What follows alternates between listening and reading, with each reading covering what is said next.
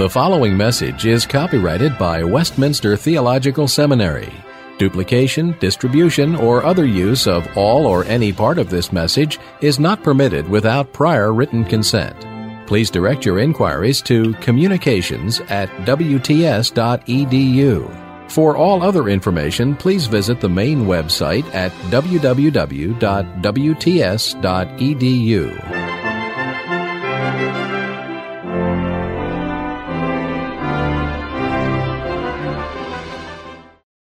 The last item in the lecture notes that I wanted to call to your attention, and this sounds a little enigmatic here, Epp versus Aland. What am I talking about?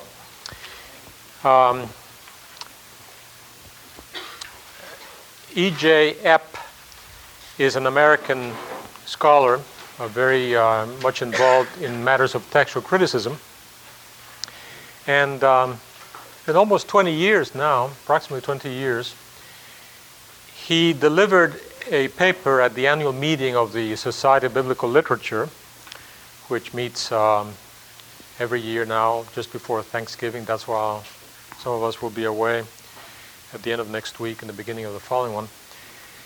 And this was a special lecture which had been established, and he spoke on the subject, the 20th century interlude in New Testament textual criticism.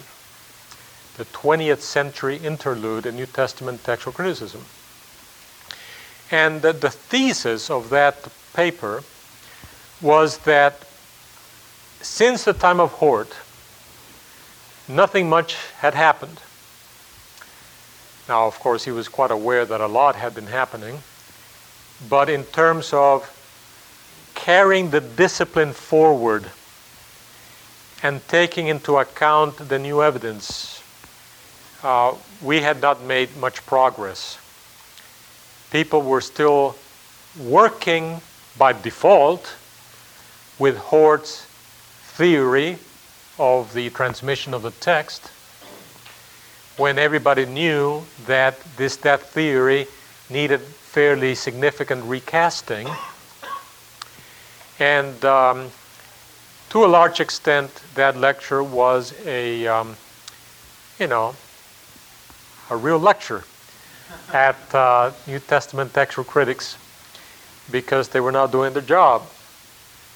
I suppose he was trying to be provocative and try to stimulate research and so on. Well, as you can imagine, people who, like Kurt Aland in particular, who was the most prominent, he died only this year, the most prominent textual critic in the 20th century, who had produced this edition of the Greek text, the Nestle edition, which Aland became the editor of in the 50s, and who is responsible for keeping track of all the papyri that are discovered, and the head of the Münster Institute, Textforschung, something or other. He was not real happy about Epp's lecture. In fact, a couple of years later, the lecture was published in the JBL, the Journal of Biblical Literature, and a couple of years later in New Testament Studies, a British journal, Epp got his copy in the mail, and he saw a title that he thought he recognized. The New Testament interlude the 20th century interlude in New Testament Studies, although the title was in English, the article was in German, and Aland had written a rather, thoughtful response. Now, this particular controversy or debate is important for you to get a sense of some of the questions that are being discussed today, and just exactly what has been happening. What has been the character of the progress made. And I think it would be quite unfair to give the impression that little progress has been made. Simply cataloging and trying to understand the character of all that has been discovered since the beginning of the century and evaluate it is a major, massive undertaking, particularly when, relatively speaking, you don't have as many people in this field as you have in some other fields. And there's not the money to support that research as it is if you happen to be trying to understand the mating rituals of crocodiles or something like that. But most of the work, and this is where I think Epp is correct to some degree, most of the work has consisted of trying to classify, pull together the facts, synthesize what's going on. And we have not really made the kind of advance in understanding the character of the history of transmission as much as we ought to. And therefore, there is a sense in which the discipline is at a transitional period. Actually, I don't think that's such a big deal. That's always the case. In any discipline, you have periods of consensus, then some other scholars, usually the younger scholars or whatever, or because of discoveries, begin to throw all kinds of, monkey wrenches into the whole process. And it takes a couple of generations for the whole thing to come into some clear focus again. And we are at that stage. And I hope you will not take the position that some people take, well, you see, these guys don't know what they're talking about, and there are all these doubts, and therefore everything is worthless. It's just not the way it is. But you do have a period in which there's a lot of hard work that needs to be done, and it is being done.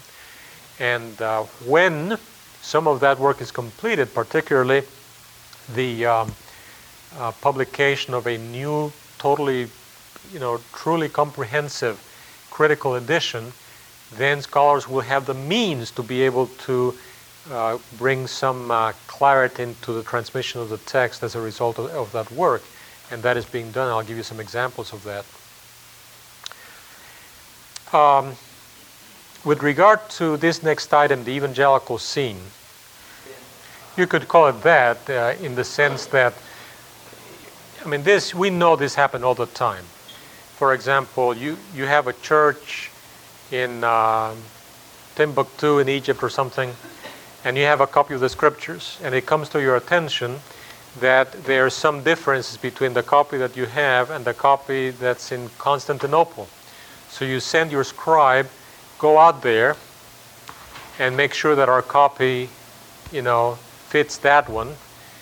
Well, if the scribe, let's suppose that there are 1,000 differences, probably more than that, but let's suppose there are 1,000 differences between this copy and the copy in Constantinople. If he's a pretty good scribe, he might catch half of them. If he's an average scribe, he might catch 200 of them. And what happens is he'll start making marks on the document. Now he brings his document back. The next person that copies it, what's happening? He's mixing the text of his manuscript with the stuff that he copied from the other manuscript. And that's how you have a measure of textual criticism going on, but it is not always self-conscious and not systematic. Yeah. They were scribes, and they were doing what scribes normally do. See, they were not textual critics in the sense of, remember what I said, that the modern discipline could only even begin once you have a movable printing press, movable type, where you can guarantee multiple copies that are identical. Prior to that point, other considerations are taking place. One of them is the concern for clarity, and if you have a scribe or a group of scribes that are being asked to standardize the text, and they have not really done a study of manuscripts in the same way that people would do in the 15th, 16th century and later. they're operating under different kinds of constraints. Some of them are the same, but some of them are different. And again, the tendency of a scribe is if he sees a reading in this manuscript that is clearer than the reading in this manuscript, he will tend to choose the clear reading, or the easier reading, or the fuller reading. And so whoever it was that may have been responsible for the production of this revised Syrian text was operating as a scribe. And in fact, that's how we know, or have reason to believe, because not everybody agrees with this, but we have good reason to believe that it's like a merging, because you find that somebody has taken a bit from that and a bit from that, you see, and mixed them together. Or there's a pattern of readings that, again, cohere with some particular tendency. Moderate eclecticism. Probably, in a sense. All right, this next item, the evangelical scene, what I want to do here, this takes a lot of time in a sense, and that's why I wrote that little thing on Reformed textual criticism. Please make sure that you have read that by tomorrow, if you have not so far.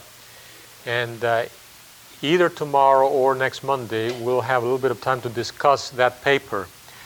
And again, I'm going to assume that you have read it, and I will just make a few comments about it and see what questions you may have. So we'll skip this section right now and move right into this next item, doing New Testament textual criticism, and what are the processes that we can use in order to make good decisions when we face a textual variant. Well, one thing that you want to be aware of is the resources that are available to you.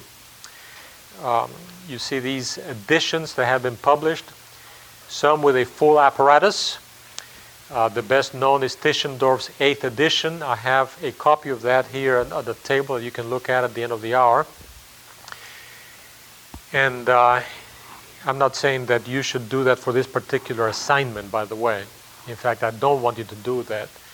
But you should, particularly if you have some interest, maybe take a look at it sometime and see what you can do with it.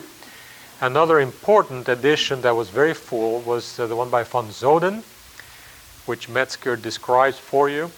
Von Zoden, again, was one of these brilliant people, also very idiosyncratic, who designed his own method of labeling manuscripts. And it got so complicated that you just about have to go to college and have take a major on von Zoden's system of labeling manuscripts. And as a result, his edition is very difficult to use. But it was a tremendous contribution in many ways. There was another problem. He was not always as careful as people in this field need to be. And that has made some scholars a little skeptical about the value of this work. But it's still something that needs to be taken very seriously. In Britain, a few decades ago, there was a recognition of the need to produce a new edition. Tischendorf's was great as far as it went, but now it was, 40, 50 years old, and it didn't take into account some more recent discoveries. And so a project got started to try to produce a very, very full edition. The name Legg is mentioned here because he was the editor, and he did manage to put out volumes on Matthew and Mark. Sadly, he did not have really the support that he needed, and there were a lot of problems with these editions, and it got such bad press that the project came to a halt. Okay, it does not mean that it's not valuable. It's very valuable, and the people who work on Matthew and Mark in detail, the edition by Legg is of major importance to them. I might point out to you that the decision was made by all of the people involved in that project that the text that would be used as the base would be the Textus Receptus. Now there was a very practical reason for that. Most of the manuscripts have something like the Textus Receptus. So if you have the Textus Receptus as the base, and then in the apparatus you give information that is different from it, your apparatus can be shorter. See what I'm saying? Because if you use a different text, most of the manuscripts are going to differ from it, because most of the manuscripts belong to the Byzantine text. So you're going to have to mention them every time in the apparatus. But if you have the Byzantine text to begin with up here, then you only have to give information about the manuscripts that give you something different. And so the apparatus can be a little bit more compact. So that was one of the practical reasons. Another reason was that they felt, and there was some measure of truth to this, that it is easier to distinguish textual traditions or textual families by comparing them against the Textus Receptus. But anyway, that's not that big a deal for us here. I mention it because German scholars in particular thought this was a stupid idea. If you're going to put in all that effort to come out with an exhaustive edition of the Greek New Testament, the text itself ought to be a critical text, a critically reconstructed text, and not the old Textus Receptus. So the British went about their work, and the Germans went about their work, doing different things. The next item here, Claremont, that is a misleading term. What I'm really dealing with here is the revival of that British project, which came to be known eventually as the the International Greek Testament Project. The International Greek Testament Project. It was really a combination of British and American scholars. And the reason I have Claremont here is that a lot of the work was done at Claremont in Southern California, where there's a museum called the Ancient Biblical Manuscript, something or other. And they have either the actual manuscripts or photocopies, or not photocopies, but microfilms of virtually everything. The work went on in the 50s, in the 60s, in the 70s, and finally, after all those years, they were able to come out with a volume on Luke, actually 2 volumes on Luke, and I have volume 1 here, which you can see later, and it is called the New Testament in Greek. Production of the International Greek Testament Project, put out by Oxford, and J.K. Elliott, whom I mentioned before as one of these radical eclectics, is the one responsible for this. He wasn't doing textual criticism here, he's just giving you facts.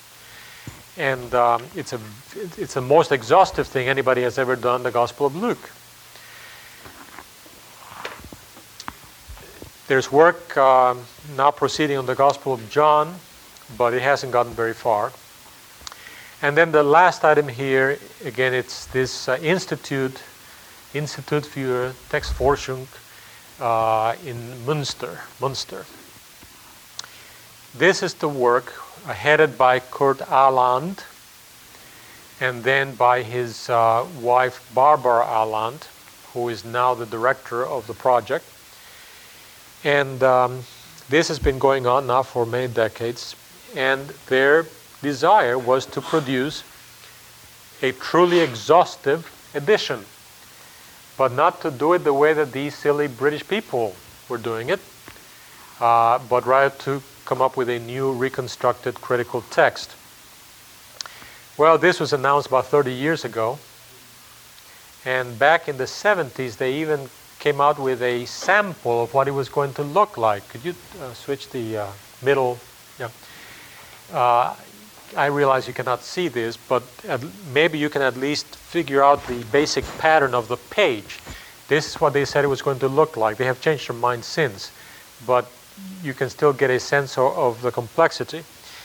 There's exactly 1 line of text, and the rest of the page is text critical information.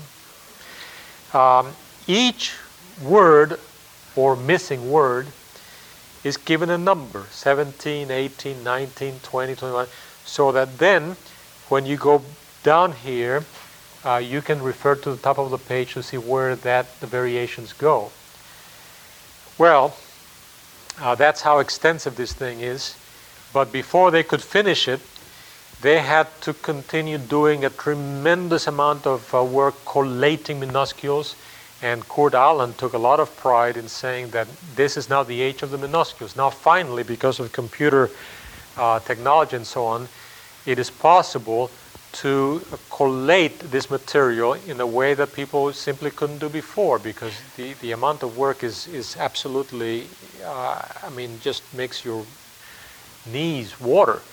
And but now they figure out a method whereby I think there are 1,000 places in the New Testament which they chose as passages that could clearly identify the specific textual character of manuscript.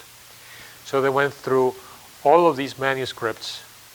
Instead of doing the whole New Testament that would have taken 2 millennia, they just took those 100 passages, and then they were able to make a pretty reliable determination as to whether that manuscript was worth setting aside and then doing a full collation of the manuscript or not.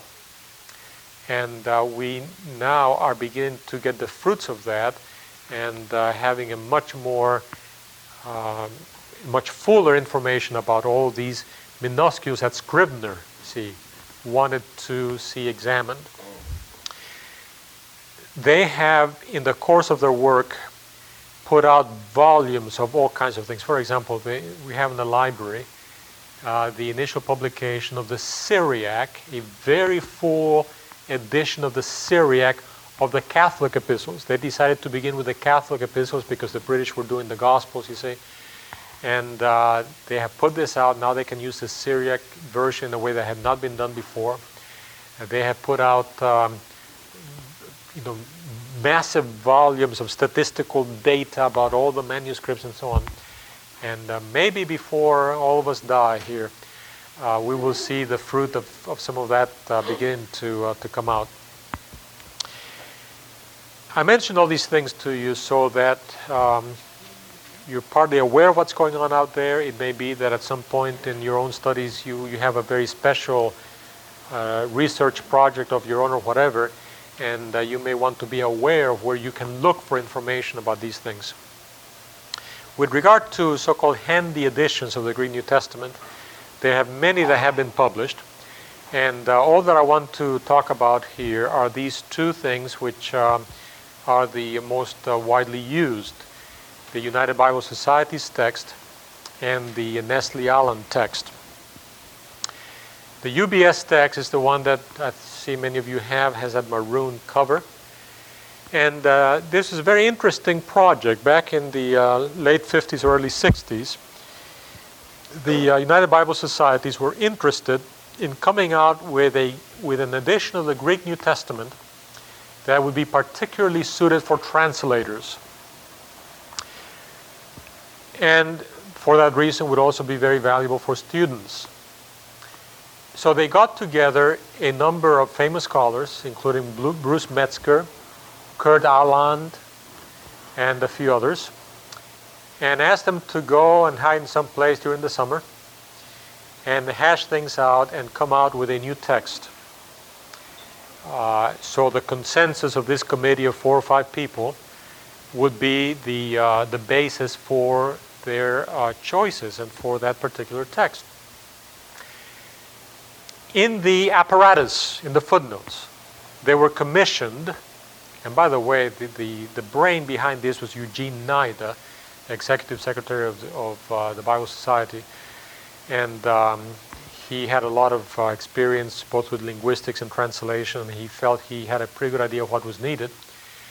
But the idea was the footnotes would be very selective.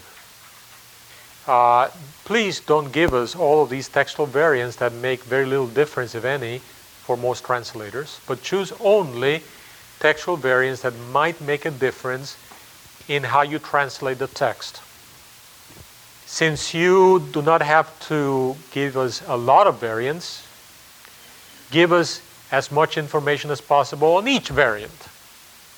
And that's why if you look at the bottom of the UBS text, you find that there are only 1 or 2, maybe 3 at the most variants on a page. But for each variant, you're giving a whole long list of manuscripts and fathers and versions and all kinds of things.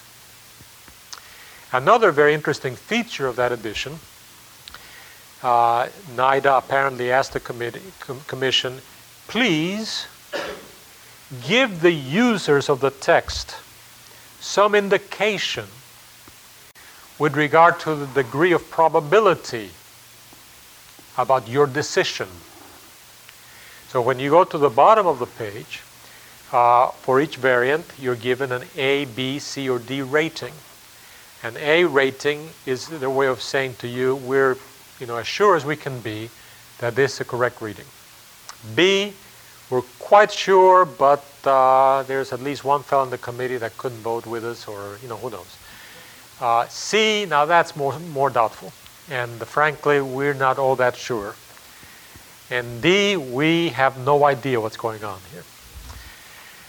Paraphrase of descriptions. Now,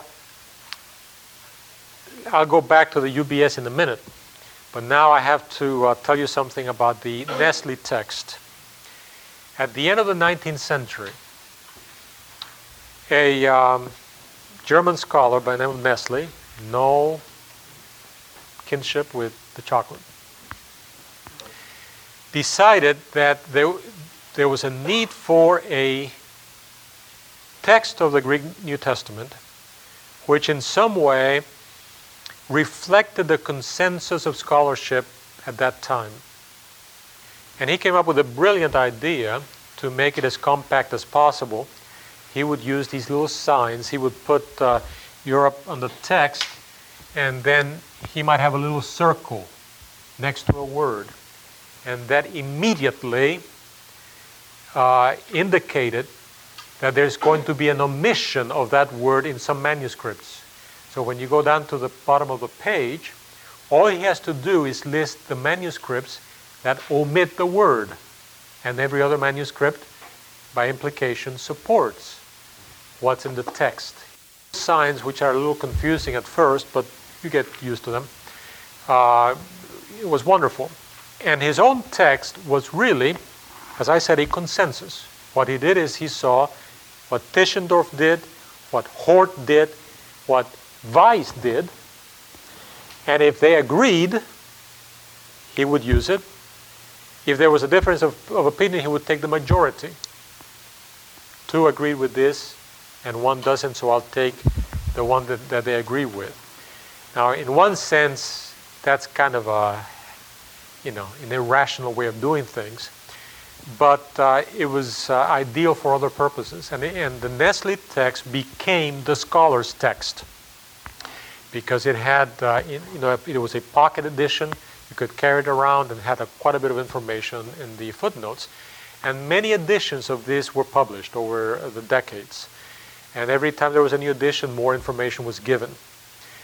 Kurt Aland was the one who was asked to take up the work after Nestle and his son died, first Edwin and Eberhard and so on. When Kurt Aland took it up, he produced an edition or 2, I forget now. And then when the 25th edition came out in the early 60s, an announcement was made that so much progress had been already accomplished in textual criticism that the next edition, which would be the 26th, would be quite different, and many changes were to be expected. Now, normally, if it was a 25th edition, there were a lot of editions. Every 4 or 5 years, a new edition would come out. So people expected a new edition within 4 or 5 years. Well, they had to wait 17 years, almost, for the next edition. Maybe that's 16 or something, because it was more work than he had anticipated. Now, something very interesting happens, and you need to know this. Kurt Aland is doing work on his Nestle Aland text at the same time that he's doing work on the exhaustive project at Münster on the Catholic epistles. And at the same time as he's meeting with these other people for the UBS text. Now, I'll tell you what happened. No. The man is amazing, without any doubt. For the second edition of the UBS text, a number of changes were made. And now what was happening? Every time that Kurt Aland comes to a meeting, he tells them, look, there's all this work we've been doing, and I'm suggesting this and the other. And frequently the rest of the committee would accept the recommendations that Aland would bring based on all this other work, you see. And vice versa. Sometimes the decisions of the committee would convince Kurt Aland to make certain changes on his text. As the years went by, the two texts got closer and closer, and they made the decision, very wise decision I think, that they would be identical. So what happened was, when the third edition of the UBS text came out, there was a self-conscious decision that the text would be identical to the text of the 26th edition of Nestle Aland, which came out in the late 70s. And as a result, this text becomes a new standard of sorts. What should you use? Well, by now, in fact, just in the past year and a half, there has appeared the fourth edition of the UBS text and the 27th edition of the Nestle Aland text. Fortunately, the text itself has not changed. Okay, so the UBS third and fourth edition is the same text as the Nestle Aland 26th and 27th edition. So that, if you're reading the actual text, Romans 5:1 or whatever it may be, it will be the same in all these four editions. But of course, the apparatus is very different. See, for the Nestle Aland text, they tried to give you as many variants as possible. And they tried to compress the information as much as possible. And there's a lot of debate about the relative merits of each. There are some people who say, well, I want as much information as possible, so I like the UBS text, and they give me all the manuscripts and all the fathers and all the versions and everything. That's great. The question is, have any idea what all those things mean? How many people are able to evaluate responsibly all of that information? Probably nobody. Even the experts cannot master all of those details anyway. And one could argue that in the case of the Nestle Aland text, here you have a scholar who is kind of interpreting the evidence for you and selecting it to make it more digestible. And that means that you have to trust them a little bit more, perhaps, but it is probably a better way to go. This year, we decided to start recommending this. You don't have to have it. In the past, people didn't like it because the format was smaller and it was a little bit more difficult to read. This format now is larger, wonderful, clear type with the margins a little bit bigger and so on. And there are a couple of things about this edition that are very good. One is not only that it gives you a little bit of familiarity with this way of handling textual variations, which sometimes can be important, but there's a wonderful system of cross-references, probably the best there is around, because they're cross-referenced not only to the Greek New Testament itself, but also to the Septuagint. And it's widely recognized as very useful. So, if you're interested in New Testament studies, this is something to have. The UBS text is useful, obviously, because you have all this extra information, and you have that grading. In the 4th edition, by the way, they revised that whole system of grading, and now there are lots more A's and B's than there used to be before. Is that based on additional documents that have been discovered or cataloged? They don't say, tell you the truth. And I think what happened was that they found people were misunderstanding the nature of those grades. And when people see a B, they tend to think it is not as important as an A. I mean, it's reason to be doubtful. And I think what the committee was trying to do now is to help people appreciate that many readings that were given a B before, they did not intend to say that they were doubtful. It's that they were probably being too cautious or something. And now they have revised them to represent a little bit more accurately what they think they need to communicate about their understanding of the text. But there are some ambiguities anyway, and some debate about it. Well, let me stop at that point. There are other editions that have been put out by a number of scholars in different settings, and they are good for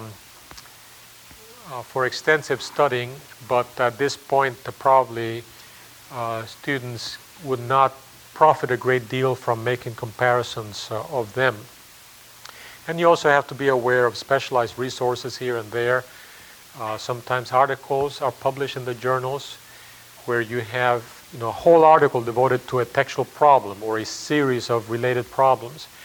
And you need to be aware that these things exist, because at some point, and the question about why bother? Well, if you happen to be preaching a sermon somewhere or giving a Bible study or whatever, and someone comes up and says, wait a minute, but my Bible says this, or my professor at the university said that that's not a good reading, and you find that you want to do a little bit of extra work to figure out what may be the evidence for one or the other, if you're aware that occasionally you may find a rather extensive treatment of a textual problem, sometimes in the commentary, sometimes in the journal, sometimes in some book of collected articles, you go to the indexes, in the libraries, and you may be able to find them. Yeah. Well, the primary journals in New Testament studies are JBL, which is the Journal of Biblical Literature, NTS, New Testament Studies, which is a British journal, the Journal of the Studiorum Novi Testamenti Societas. There's Novum Testamentum, published in the Netherlands. There's the Zeitschrift für die Neutestamentliche and something or other, ZNT for short. And many of the articles here are in German, but not all of them. Biblica is a very important journal as well. There are a number of others. Yeah. The two handy fish in the apparatuses, are either one of the apparatuses more favorite documents? Or not? The apparatus only gives documentary evidence. Documents, so evidence is... No apparatus ever gives information about that. Now, what they did do, and this is one of the specialized resources that you should be aware of, in fact, I want you to use, Bruce Metzger, as the secretary of the committee for the UBS text, was asked to prepare a volume in which he would summarize the reasons that the committee had for their decisions. And the volume is known as a textual commentary on the New Testament. And it is the only work of its kind where for each textual problem listed in the UBS, there's a little discussion. And in the discussion, they do talk about internal evidence of readings, intrinsic and transcriptional probability. But it would not be appropriate in an edition of the Greek New Testament to do anything but to list the actual evidence from the manuscripts. No, anybody who does a critical edition, that's what it means. It means you give the documents in support of a reading. But what your decisions have been to choose a reading or another may have been based not just on the documentary information, but on intrinsic probability or whatever. Yeah. Yes. So barring new evidence, is that it that we rely? Oh no. Now this represents a current consensus. That's all. I think as people continue to work, reflect on the evidence, there's more debate, new additions come out that you can see all the evidence in a different light. I have no doubt that there will be subsequent meetings, and I suspect that probably the next edition will involve some changes in the text. Who knows? Yeah. What's the term local text mean? The local text theory was simply a theory that tried to identify the geographical location of specific textual families. Yeah. Pardon? Tischendorf, Hort, and Weiss. Yeah. Oh, no. Now, it is true, maybe this is what you're reflecting on, that because the Roman Catholic Church had made the Vulgate the official Bible, that it took a while for the Roman Catholics to get involved in the textual criticism of the Greek New Testament to the same degree. But even that may be a little misleading. Remember what I said, that even before Erasmus did his work, already the people from Alcala were preparing their own edition. So, and in fact, there are a number of editions, handy editions of the Greek New Testament produced by Roman Catholic scholars that have been very, very valuable in the past. And at least one, Martini, of the members of the committee of UBS is a Roman Catholic scholar. That, not so much, because see, the Eastern Church would think of what we call the Byzantine text, give a lot more weight to that. And I'm sure that there are scholars, in fact, there is a Greek scholar in the commission as well.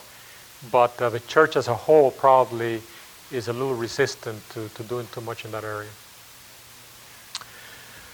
Okay, the hour is almost over, and I do want to give you a chance to look at these things. Tomorrow, I'm going to be giving you a sample of the paper that I want you to do. And we're going to go over it. And you'll have the rest of the week to do some work on that. I hope you will do some work this week, so that if you have any questions next Monday, you can ask them, and then you can finish the paper next week, and then you'll be in business. It will take a little bit of work, but as I said, I don't want you to spend lots of hours. And I'll be giving you some guidelines as to how much time you have to spend on this or the other. Let me just say a little bit about what I have here. All these, well, most of these are kept in the rare book room in the basement of the library. If you have real interest, Grace Mullen will allow you to go in and look at these things. I want to ask you, please, when you come here, not to touch anything. Because when you have a large group, you have best intentions in the world, but then things get out of hand. So no touching.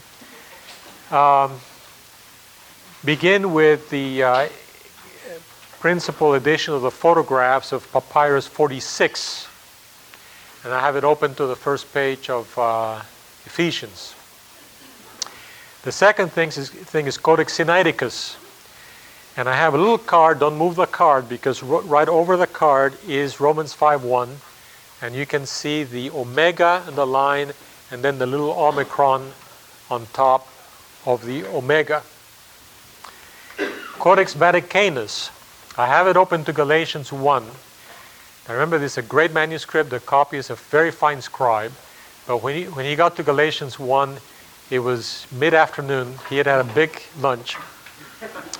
And there's a place where Paul says, I make known to you the gospel which was preached to you, to euangelion, to euangelisten.